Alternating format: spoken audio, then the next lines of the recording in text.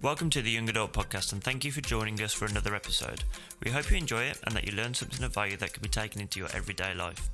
Please give us a 5-star review, and any feedback send to ya@championschurch.org.uk. Hello and welcome to another episode of the Young Adult Podcast. I am here with Shawn Devonport, who has actually been on the podcast before.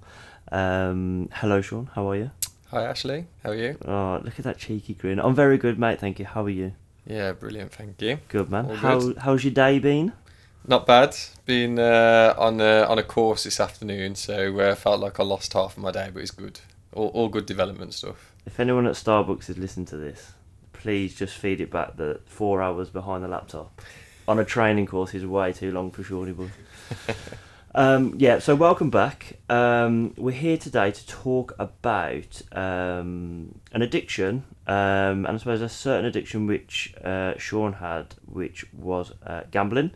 It's a bit ironic and iconic, as he does smile at me now. The last time Shawn was on the podcast, we discussed budgeting. So it's quite a testament to what we're going to talk about now and kind of Shawn's journey to where he got to on that budgeting in terms of that was actually before you were married. We discussed that, didn't we? Yeah, it was before we were married. So I think I'd moved into the house at that point, but I definitely weren't married by that point. So was on the build up to that. Come on, congratulations on both accounts. It feels a long time ago now.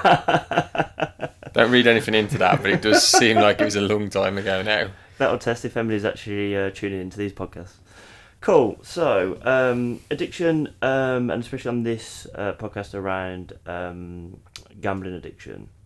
So, Shawn, do you want to set the scene in terms of before we go into the deeper stuff? So, just where you were in your life in terms of like age, what you were up to, and potentially then how you got involved into gambling as such. Yeah, so I would say that it probably started in my early to mid 20s.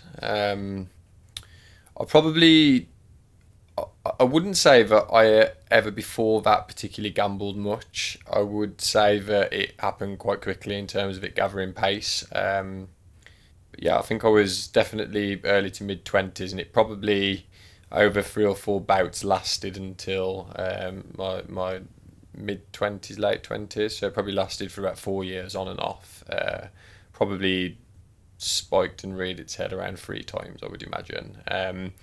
But in terms of how I got into it, I guess there was probably a couple of things. There was somebody that I was just fairly loosely connected with. It wasn't even a good friend, who just got started talking to me about the fact that they were gambling and they were winning quite a lot of money, and they were using tennis betting markets at the time. Mm-hmm. So that was definitely a route in. And then I would also just say that I think the other times that it reared its head, probably being part of football teams and dressing rooms where gambling was topic of conversation before a game. What actors have you put on? What bets have you got on today? Etc. Etc.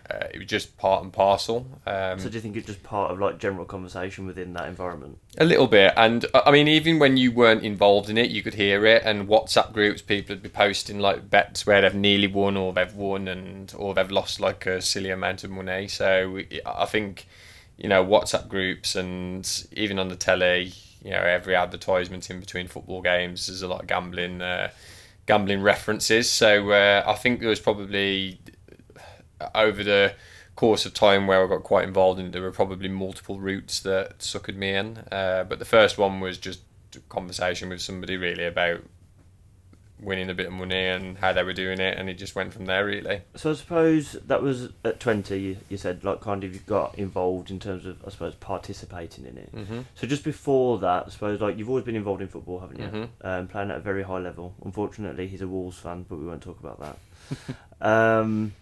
So I kind of want to say you've been exposed to that broad environment for a long time, and then I suppose when you get in a bit more streetwise in terms of like 16, 17, you become more aware, like you're earning your own finances potentially. What changed, I suppose, from that kind of 18 to then actually going, not 18, 20, to then actually going, I'm going to put some money on the line now? It's a good question. And I think there was probably a few things going on. So I'm quite competitive, and I would say I definitely wouldn't say would be wrong to say at times I've got a little bit of an ego, and I think there's definitely an element of I didn't like losing. Okay. So I think the times where I lost money, I would constantly be thinking how I can win it back, and be almost thinking this isn't going to beat me, etc. So there was definitely an element of that. I would also just say that, and probably the biggest thing reflecting on it now is, and this is probably why I think that it's good to talk about this now versus probably 15, 20 years ago, is it's just that how accessible it is. Yeah. So there's tens of betting companies now that are making a lot of money. It's a click of a button. It almost feels in one sense like you're not using your money, because you're putting like the bets on and you're not physically handing over the cash like you would need to, as people would previously have gone into the bookies. So I think I've been into a bookies like twice in my life, and given that I had a gambling addiction, that's quite a big but I would say very similar to things like porn. Like you would have had to have previously have walked into a newsagent's, reached up to the top shelf and walked up to the counter with it. Like obviously again, it's very accessible now these days. So I think that was definitely quite a big thing as well. Is once I realised how accessible it was quite easy for me to get lured in. And although there's bits and pieces in place to help you put limits on, they're also quite easily removed within 24 hours. So things like deposit limits and all the stuff that you can put in place in terms of like daily amounts, monthly amounts, weekly amounts, etc., that can all be removed within 24 hours. So I think, and even when you like block yourself from certain gambling sites, you can still find another one quite easily if you haven't like removed yourself from all of them. So I think that there's a lot of stuff going on in that space that makes it quite easy to get hooked into it. Okay. What was your first bet? It would have been a tennis bet, and I'm pretty sure there was 2 tennis players that I used to bet on quite a bit in the first few weeks of getting into it, and it was Maria Sharapova and Kvitova, I think is how you pronounce it. And I'd basically just lumped some money on them winning their serve. Okay. And there were always fairly decent odds in women's tennis for somebody to win their own serve. Yeah. So how did you know that? So that was just through a conversation with somebody that was already doing it, and the crazy thing is within the first week, I think I was about 8 or 9 grand up. Wow. So I was thinking, what stake did you put on to get to that So level? I'll probably say at that point I was probably putting on around £100 a bet. Okay. I kind of want to say not huge amounts to get to the 9 grand up in a week. No, and that was the thing, because I kept winning, it made it easier for me to start putting more on. So there was that initial amount. I mean, before that, I'd definitely been betting £5, £10 on football lacquers and things like that. And ultimately, if I'd have killed it then when it was quite small, I would not have got to where I got to with it. But I won nearly 9 grand inside a week, and I was genuinely thinking, I can quit my job here, and I ain't gonna have to like work, and because I found like a loophole just to make money so quickly, and but 2 weeks later that had gone and more, and it was definitely that chasing element that was part of the problem. Okay, so end of week 1, you're 8-9 grand up. How are you feeling? Obviously good, but are you feeling in control? I'd say I was definitely feeling in control at that point, because I hadn't really lost much money. I think that was definitely when I started to feel like I'd lost control. But I was just feeling, I couldn't believe how easy it was in that first week. Like I was genuinely just... You're quitting your job at this stage. I know, 1 week in. Although there was like obviously some bets within that I would have lost, the large majority that I was putting on were winners. So it was all feeling rather easy at that point. And then what? So I guess on the first time, I would say that within probably another 6 weeks later, after and losing that initial money that I'd won, I'd found myself in quite a bad place in terms of I was down to my overdraft, and I'd probably lost about £3,000 or £4,000 at that point on top of what I'd already won. So that was just a lot lost £3,000 or £4,000. Flipping it. So that 9 grand that you were up had gone, plus another £3,000 or £4,000, and then another 4 from your own back pocket. But that, I mean, it sounds insane to say this, but that was nothing compared to the other couple of times where it got quite bad. So you're building up the story here. I like this. This is good for the podcast. Yeah. So the second, some suspense. The second tie-in, I got quite hooked onto basketball betting. Okay. Do you watch basketball?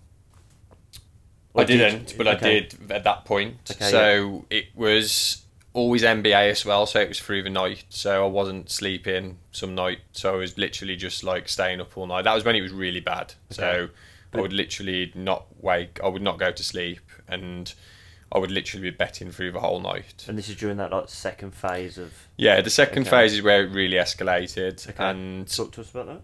So, I mean, I'm talking like £800, £900 a bet. Flipping heck. So, and that's literally just on a team to get a certain amount of points in a quarter.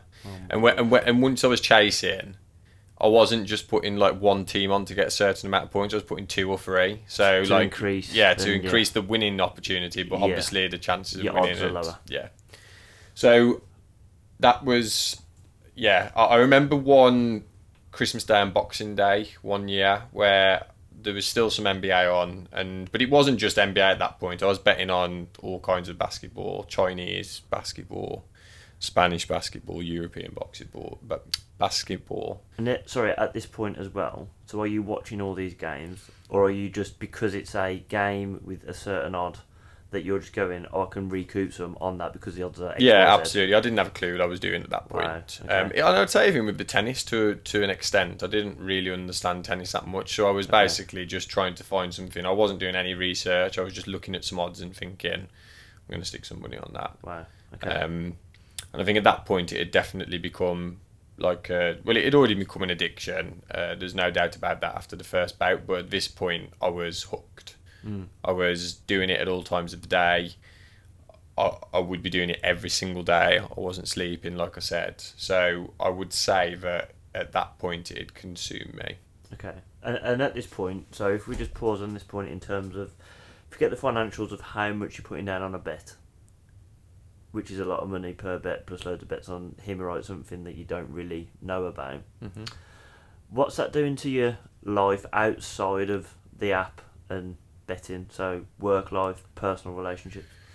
I think it's hard for it not to have been affected, but then interestingly, I don't think people around me really knew what was going on. So I guess to an extent, I must have done a good job of hiding it. But I think in terms of my own headspace, I definitely wasn't in a great place because you're not sleeping. It's all you're thinking about. So I have no doubt that things like work and other commitments would have been affected because naturally my headspace wasn't right. Sleep deprived state. Exactly. So, but in fairness, it didn't. I would still be at work. I'd still be doing my hours. I'd still be doing my long hours. I'd still be turning up to all of the commitments outside of work and at church, etc. that I would have normally been. So it didn't distract me to that point. But one thing I did find, and this probably is definitely part and parcel of it, my relationships with people weren't great. So I would say that I allowed myself to spiral in other areas of my life because I was in a bad place in that part of my life. So there was friendships, there was relationships, there was all kind of stuff that I would say were affected. My relationship with my parents at the time, I would say, was not as healthy because my headspace just wasn't right. So I would say there was definitely an impact on those relationships. I remember there was some nights where the one bit that I'd say it did impact is, so if I was supposed to be out with friends or something, I'd either not go because I'd be gambling, or if I was, I'd be there and I'd have my phone out and there but not there. I would be betting as we went along. So I think it's fair to say that it did affect other things, but not to the point where people were questioning me what was going on, etc.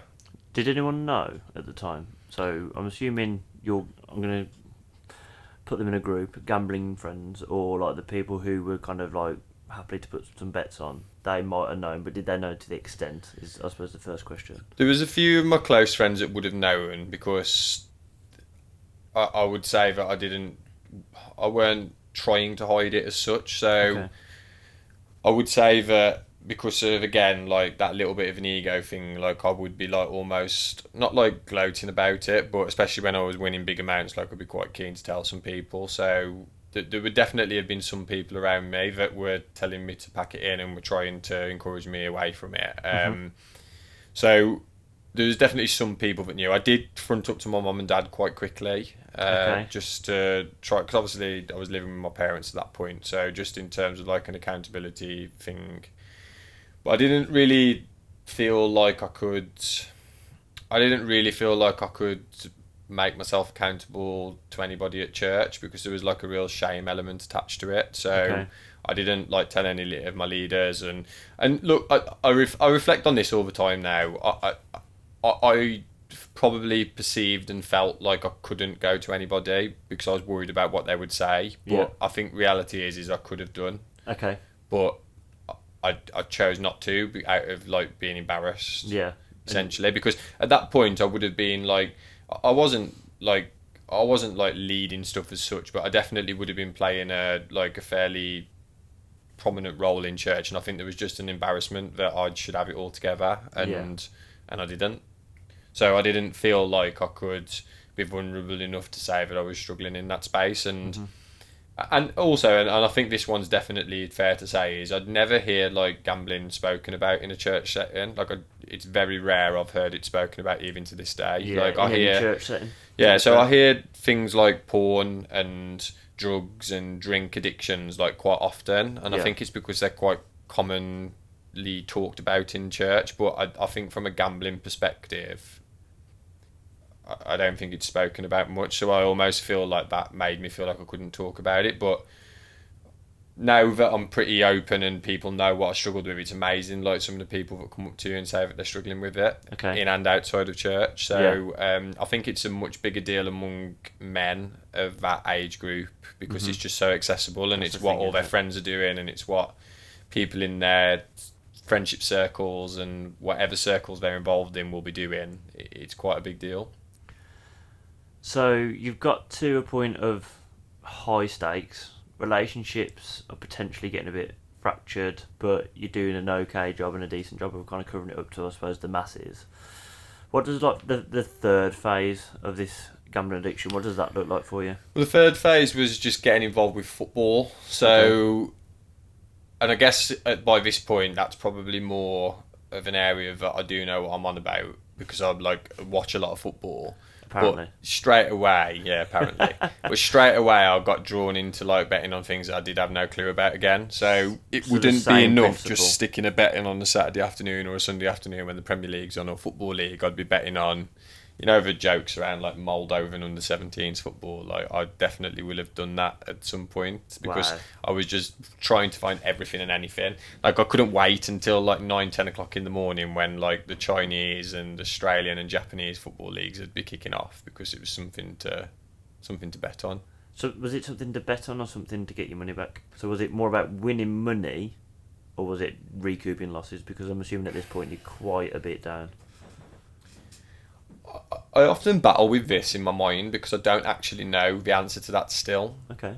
Because I don't think it was ever about the money, in one sense, because I had a decent job. That's why I was able to like probably bet stupid amounts of money. So I don't think I needed money. I genuinely think it was linked into my ego and just wanting something to do. It was like the excitement that was attached to it, that thrill of like putting the watching the game as it's happening, waiting for the notification to pop up, waiting for that last 1 out of 6 to come in. I genuinely think it was the thrill and like just the adrenaline rush that would be attached to putting each bet on, and especially when you're talking about like big bets, £800-900 a time to win. How much? To win, probably roughly evens-ish. That's probably what most of the bets would have been like. Okay.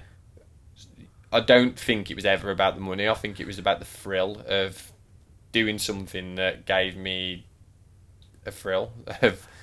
Oh, well, I've got a question now to ask you, which might process in your head to give you a bit of clarity. If you got 10 grand up, would you withdraw it and spend it? No. Or would you put it back in a bet? I'll just put it back on the bet.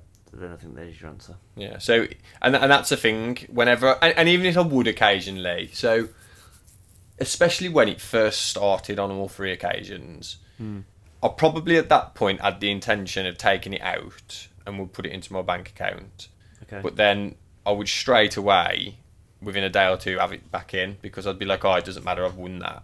Okay, yeah. And there was one instance where I was on holiday, and basically there was a lad who, he obviously had some inside information on dogs racing. Okay. So he basically jumps from one person's account to another, and basically you let him use your account and you get access to his bets. Okay.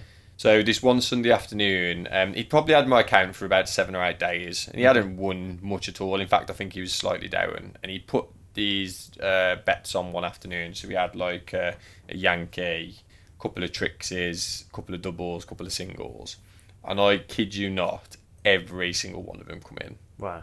Every single one of them come in.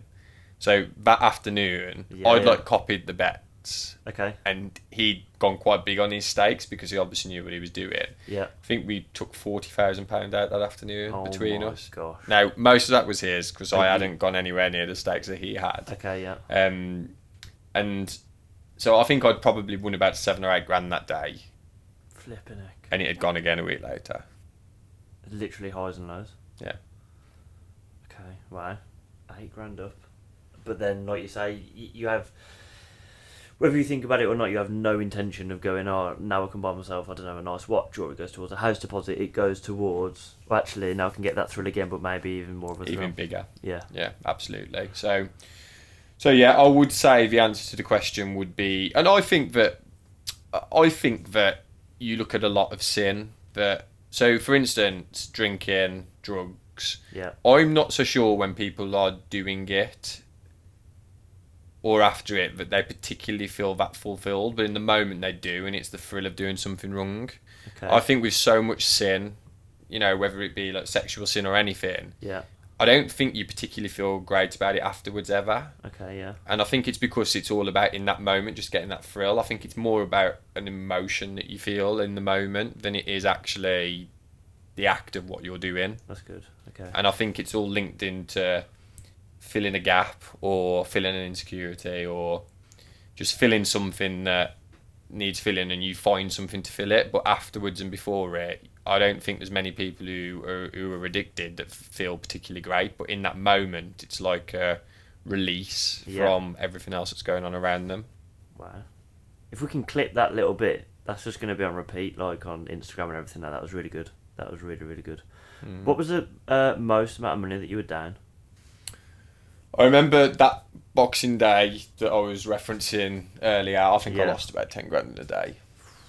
Easily. So I had to take a couple of loans out to help me out at times. A couple of friends who helped me out at times. So did they know where the money was going? Yeah, the people that I was at, like I said, I made myself accountable to my family, and I think at that point I'd probably made myself accountable to a few friends, but was just still struggling to get on top of it. So yeah, they will have known. But what I would say is every time I got to a point where I'd hit my overdraft limit, I would stop. Okay. So although there was a couple of times I had to just take a bit of money out in terms of loans just to help me through, I never, once I'd got a loan, let's say for instance, I never started betting that money. I always knew that was the point where I needed to stop. And after that third time, it got to a point where I needed to decide whether I was serious about stopping or not. Okay. Was that a conversation that you had with yourself and you just got to a point, or was you prompted? It was myself, I think, in the main. There was a few people around me who had been encouraging me to try and get some help, but I don't think that was ever the answer, and I don't think it's in my instance I had to physically just block myself from all those betting apps. Yeah. So that would involve making a phone call and ringing and saying I need my account to be blocked for good. Wow. And one thing I will say, in fairness to the betting companies, is it's very hard to then try and get them back open because it's linked into all of your information then if you try and start something up even with a different email address or a different phone number, it will stop you. So I knew that was the only way that I would stop, was by the 5 or 6 big betting companies is I cannot get near them. Okay. And that was the choice that I had to make, because I just felt like if I kept allowing myself a route back in, I could be great for 364 days of the year, but if one day I was struggling and I wanted to get back in, I could. Okay. And that's what happened after those first 2 times. So it literally got to a point where I had to make a decision to say enough is enough, and I literally had to ring and block myself on all of them. Wow.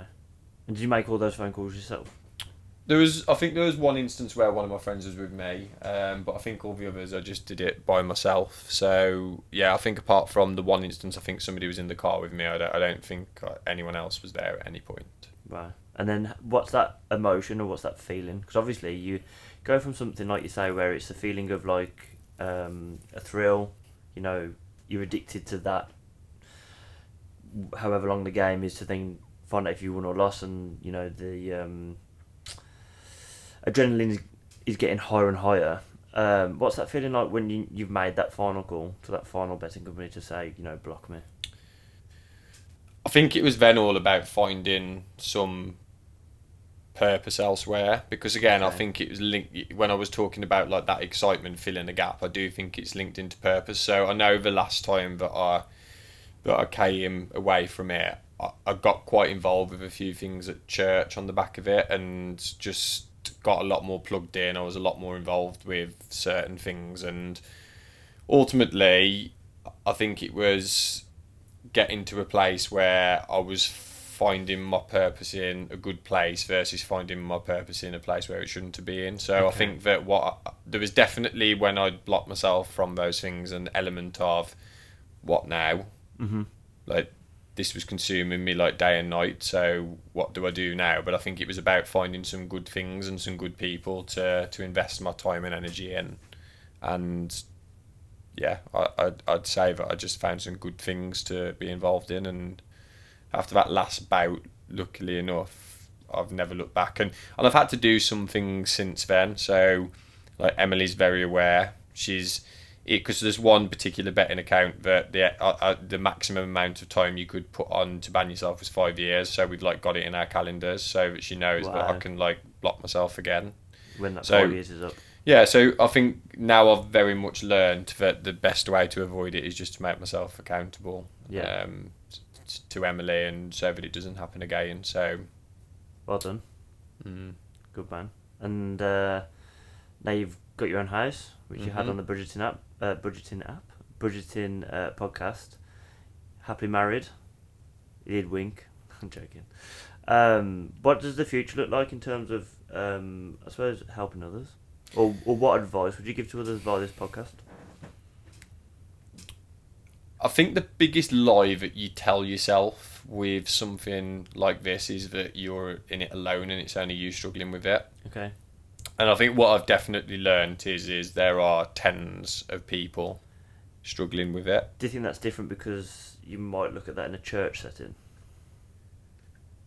A little bit, but I even think there's people... I think whatever battle you're facing, even if you're sat in a church building, I still think there'll be other people in the room that are sharing that battle with you, but you just won't necessarily know, because people hide it, they mask it, they try their best to make sure that people don't know about it. But whether it's inside or outside of church, no matter what addiction you're facing into, there will be lots of other people that are going through the same, and there'll be people who are just going through that journey. There'll be people who are knee deep into it, and there'll be people who've recovered from it. So it's around finding people who you can talk to, be vulnerable with, and just be accountable to, and just be able to admit what's not going so well. Yeah.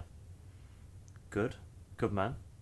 Do you think there's anything left unsaid about this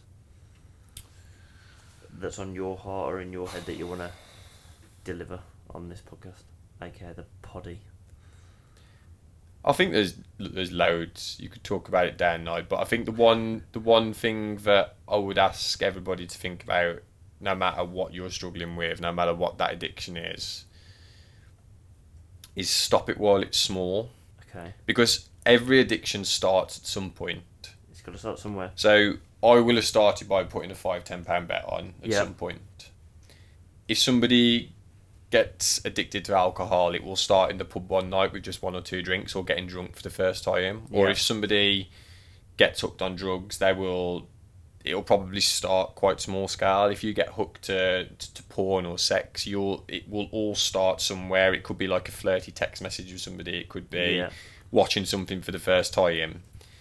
Everything starts at a certain point, and if you can be disciplined in your life to stop things or make yourself accountable really early on, it's a lot easier to do it at that point than when something becomes quite big, and it can become destructive. It can affect other people, it can affect your relationships. I'm sure I know people who've lost their houses, lost their family due to gambling addictions, and it all started somewhere though. So I think my biggest bit of advice for anybody would be stop it while it's small and just talk about it, because there will always be people who have gone through the same or are going through the same or have overcome the same. So I think that would be the couple of things that I would just leave with people. If I can just ask you one more question. So you've mentioned it quite a few times, and obviously then in referencing, first steps of getting out of it as such, is holding yourself accountable and having that conversation and talking to someone. How do you start that conversation? What's your first 1 or 2 lines? Because I can imagine being in this space and you've been there.